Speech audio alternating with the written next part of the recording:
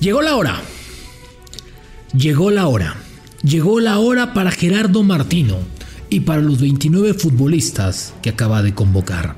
Se concentran el domingo con la misión de sacar los 3 puntos en la cancha del Estadio Azteca frente a 40,000 espectadores, vencer a como dé lugar a Estados Unidos y subirse al Mundial de Qatar en la siguiente fecha, ya sea con Estados Unidos, frente a Honduras o frente a El Salvador. Pero entre más pronto es mejor.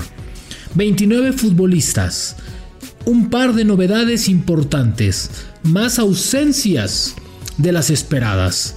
Unas por lesión, unas por gusto, otras por presión y otras por indisciplina, que ya las conocemos.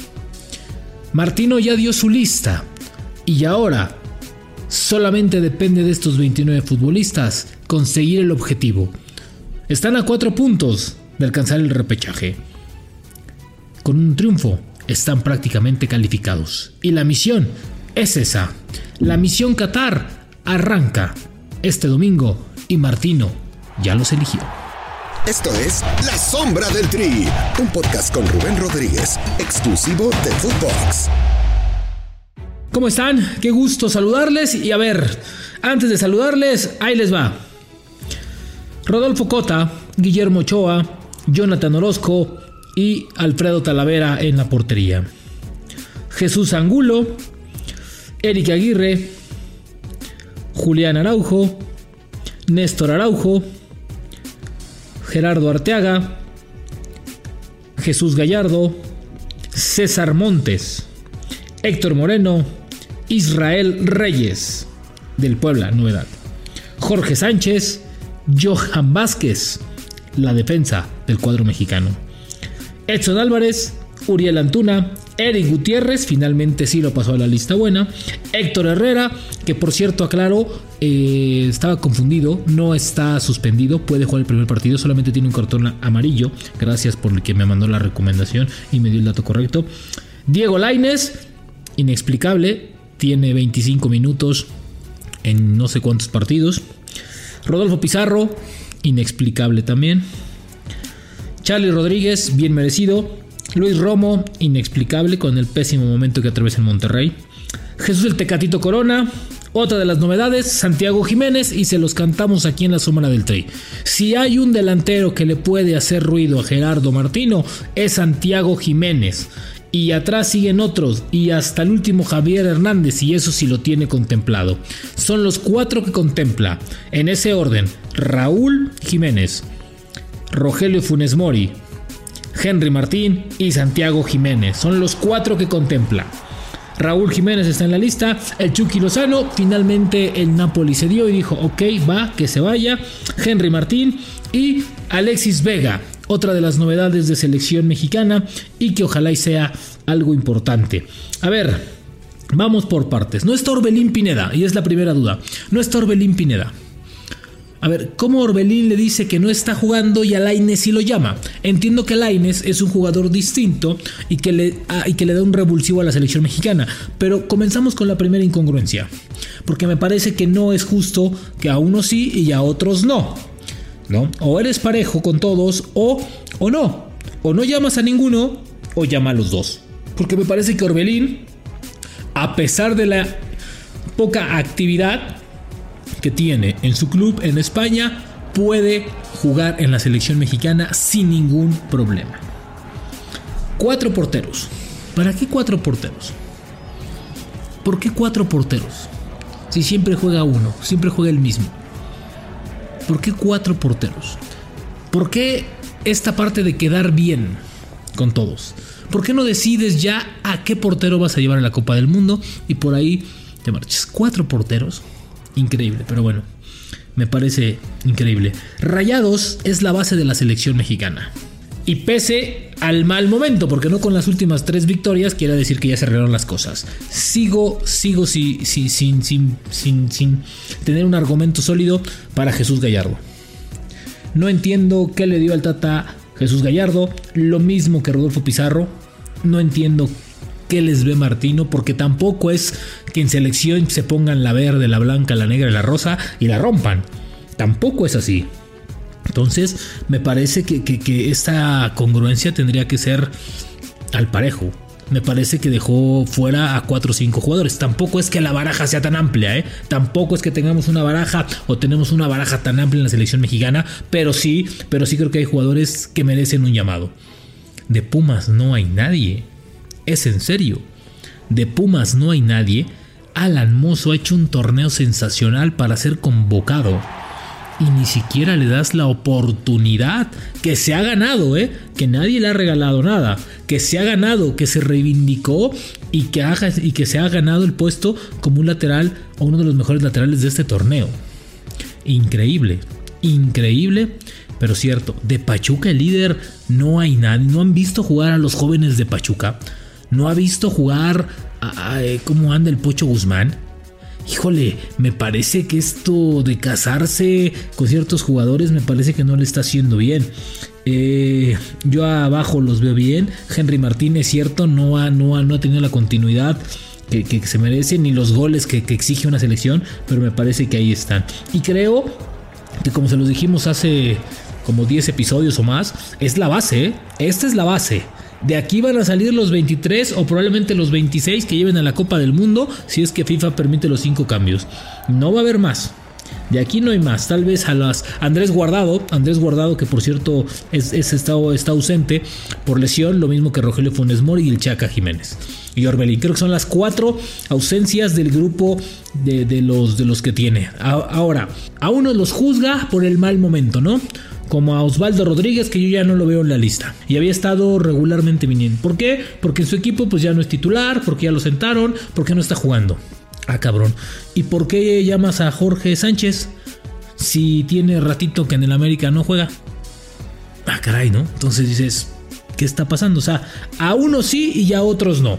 Dependiendo el apellido, el nombre, el club, es la decisión a tomar. Me parece que como todas las listas son polémicas. Todas las listas son polémicas porque no todos tienen a los que queremos o a los que quieren estar. Pero últimamente las listas ha dejado más controversia, más dudas, más cuestiones, más preguntas, ¿no? Más molestia que otra cosa. Yo no entiendo por qué Martino sigue empecinado en ciertos futbolistas que no le han dado nada a la selección mexicana y que están más por compromiso que por otra cosa. No entiendo el llamado de ciertos futbolistas que están ahora. Dijeras, ok, parece bien, ¿no? Pero a ver, a Johan Vázquez ahora sí le vas a dar la oportunidad de jugar, Gerardo Martino. Y es pregunta. O me lo vas a mandar a las gradas del bonito Estadio Azteca, a que se haga güey, a que esté palomeando y viendo todo menos el fútbol porque no lo tomaste en cuenta.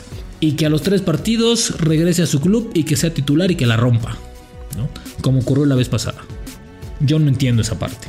A Eric Gutiérrez, otro que lo tenías en la lista de veremos. ¿Le vas a dar la oportunidad realmente de meterlo al campo, de que le dé un sentido distinto tal vez al fútbol de la selección mexicana? O sea, no estamos diciendo que les tenga que dar la titularidad, porque nadie otorga la titularidad por el nombre, pero sí que les otorgue la oportunidad de competir por un lugar. Me parece que eso sería sensacional. ¿Y esto por qué? Porque hay ciertos nombres que no me parece que estén como para... Ya, lo de Pizarro, lo de Lainez, digo, entiendo lo de Lainez y que ha tenido un año complicado, pero finalmente es el mismo tema, ha sido irregular. Tiene contados los minutos en el campo de juego. Lo vimos jugar ayer, entró en el 60 y tanto, 65, 67, jugó pocos minutos con el Betis y nada más, ¿sí? Entonces, yo creo que eso es lo que tiene que ver Gerardo Martino, porque con uno se está haciendo demasiado drástico. Yo escuchaba en redes sociales y leí en redes sociales, porque sí leo todos sus tweets, quiero decirles, o sea, sí los checo, sí los veo, no les contesto para evitar polémicas, pero evidentemente sí los checo, y eran más molestias que otra cosa, Era molestia tras molestia. Cuando publicamos la lista, cuando salió, me parece que las críticas eran verdaderamente increíbles, ¿sí? Eran completamente sobre Gerardo Martino y los temas que han sido tocados en selección mexicana.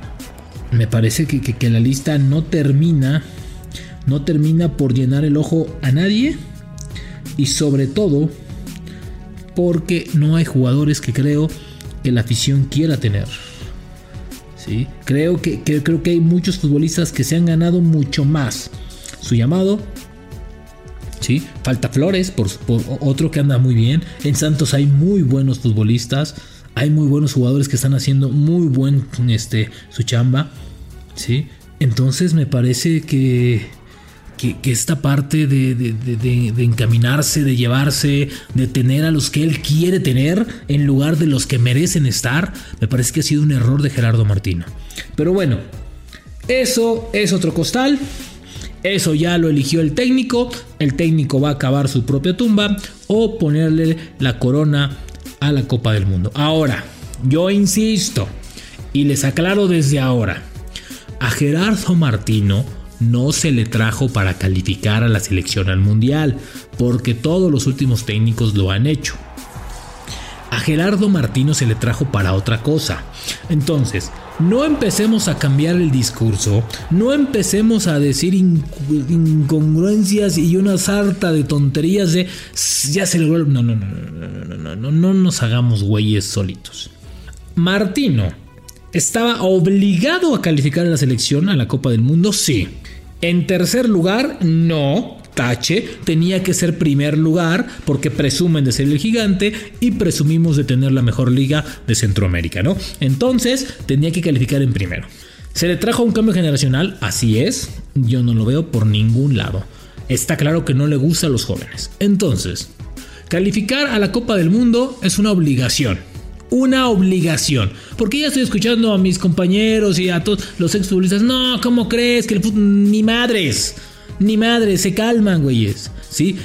En esta zona, con estos rivales, con todo respeto, México tiene que calificar caminando. Perdón por la expresión, pero tiene que ser caminando. Y tranquilo, sin aspavientos. No me vengan con ridiculeces de esto y el otro, porque hay diferencias abismales en las ligas con las que se compite.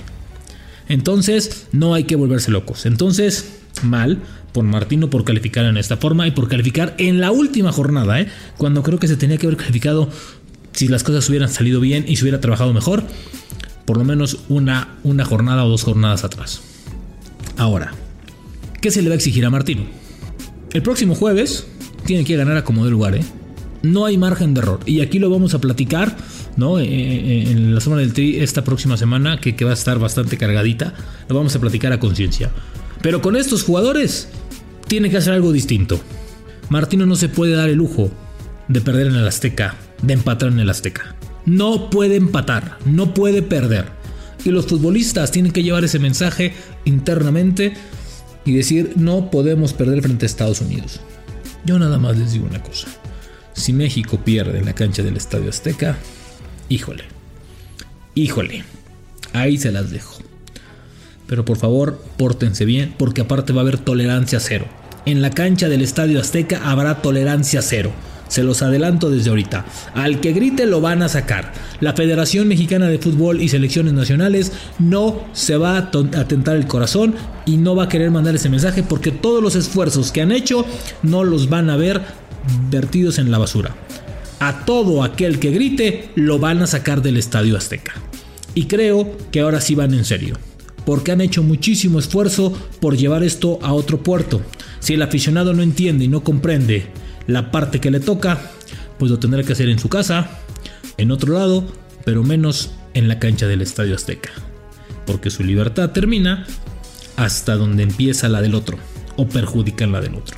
Entonces, pórtense bien y que la selección juegue bien. Los 29 de Martino en la sombra del Tri. Ojo, porque tienen que ganar a como dé lugar. A como dé lugar. Nos escuchamos en la siguiente. La sombra del Tri con Rubén Rodríguez, podcast exclusivo de Footbox.